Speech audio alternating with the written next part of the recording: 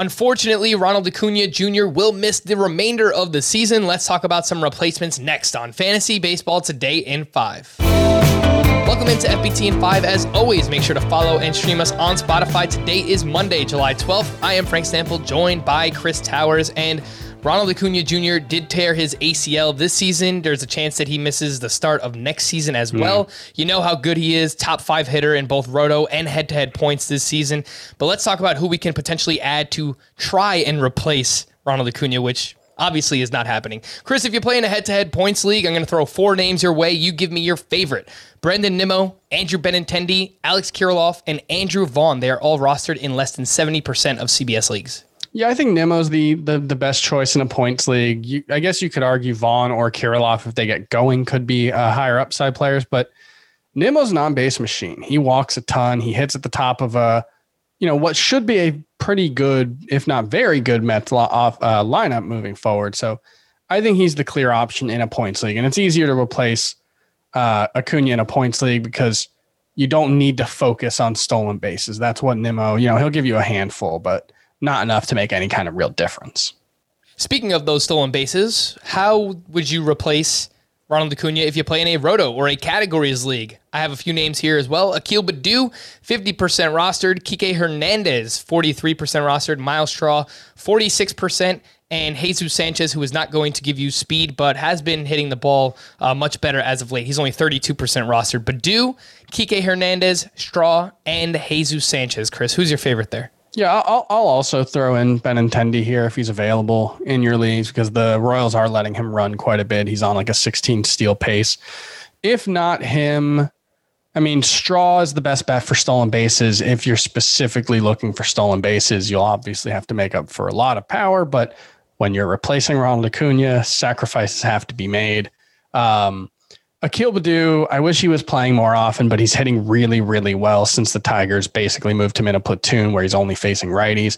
He's hitting for a little bit of power. He's running. He's getting on base. I do like him moving forward as a starter. And, Jesus Sanchez, if you want to take an upside play, he does have significant upside, really good bat speed, hits the ball very hard. There have been real signs so far that he can be a difference maker. Yeah, specifically if you need some batting average and some power, it seems like he's coming around. He had 3 hits on Sunday. Jesus Sanchez did. But I agree with you. If you need steals, Miles Straw is probably the guy. If you need a little bit more all-around production, Akil Baddoo also had a big game on Sunday. He went 2 for 5 with his 6th home run of the season. If you play in deep leagues, very deep leagues, these are all names that are rostered in under 10% of CBS leagues. Orlando Arcia, Brian Goodwin, Adam Engel, Oscar Mercado. Who's your favorite there, Chris? I think it's probably Mercado. I liked him a lot as a deep sleeper coming into the season. He was someone who was being drafted with a top 150 pick heading into 2020. Over a full season, he does have 15 homer, maybe 5 steal potential. So he's one rare guy who could actually help you in multiple categories. I'm not saying he's definitely going to, but Mercado would be my top option. If not him, Orlando Arcia. All right, let's take a look at some waiver wire starting pitchers from this weekend. All of these names are rostered between 65 and 72%, so more so for shallower leagues, but Jameson Taillon turned in a quality start. That's back-to-back quality starts for him. John Gray at the Padres, 6 innings, 1 run, 7 strikeouts.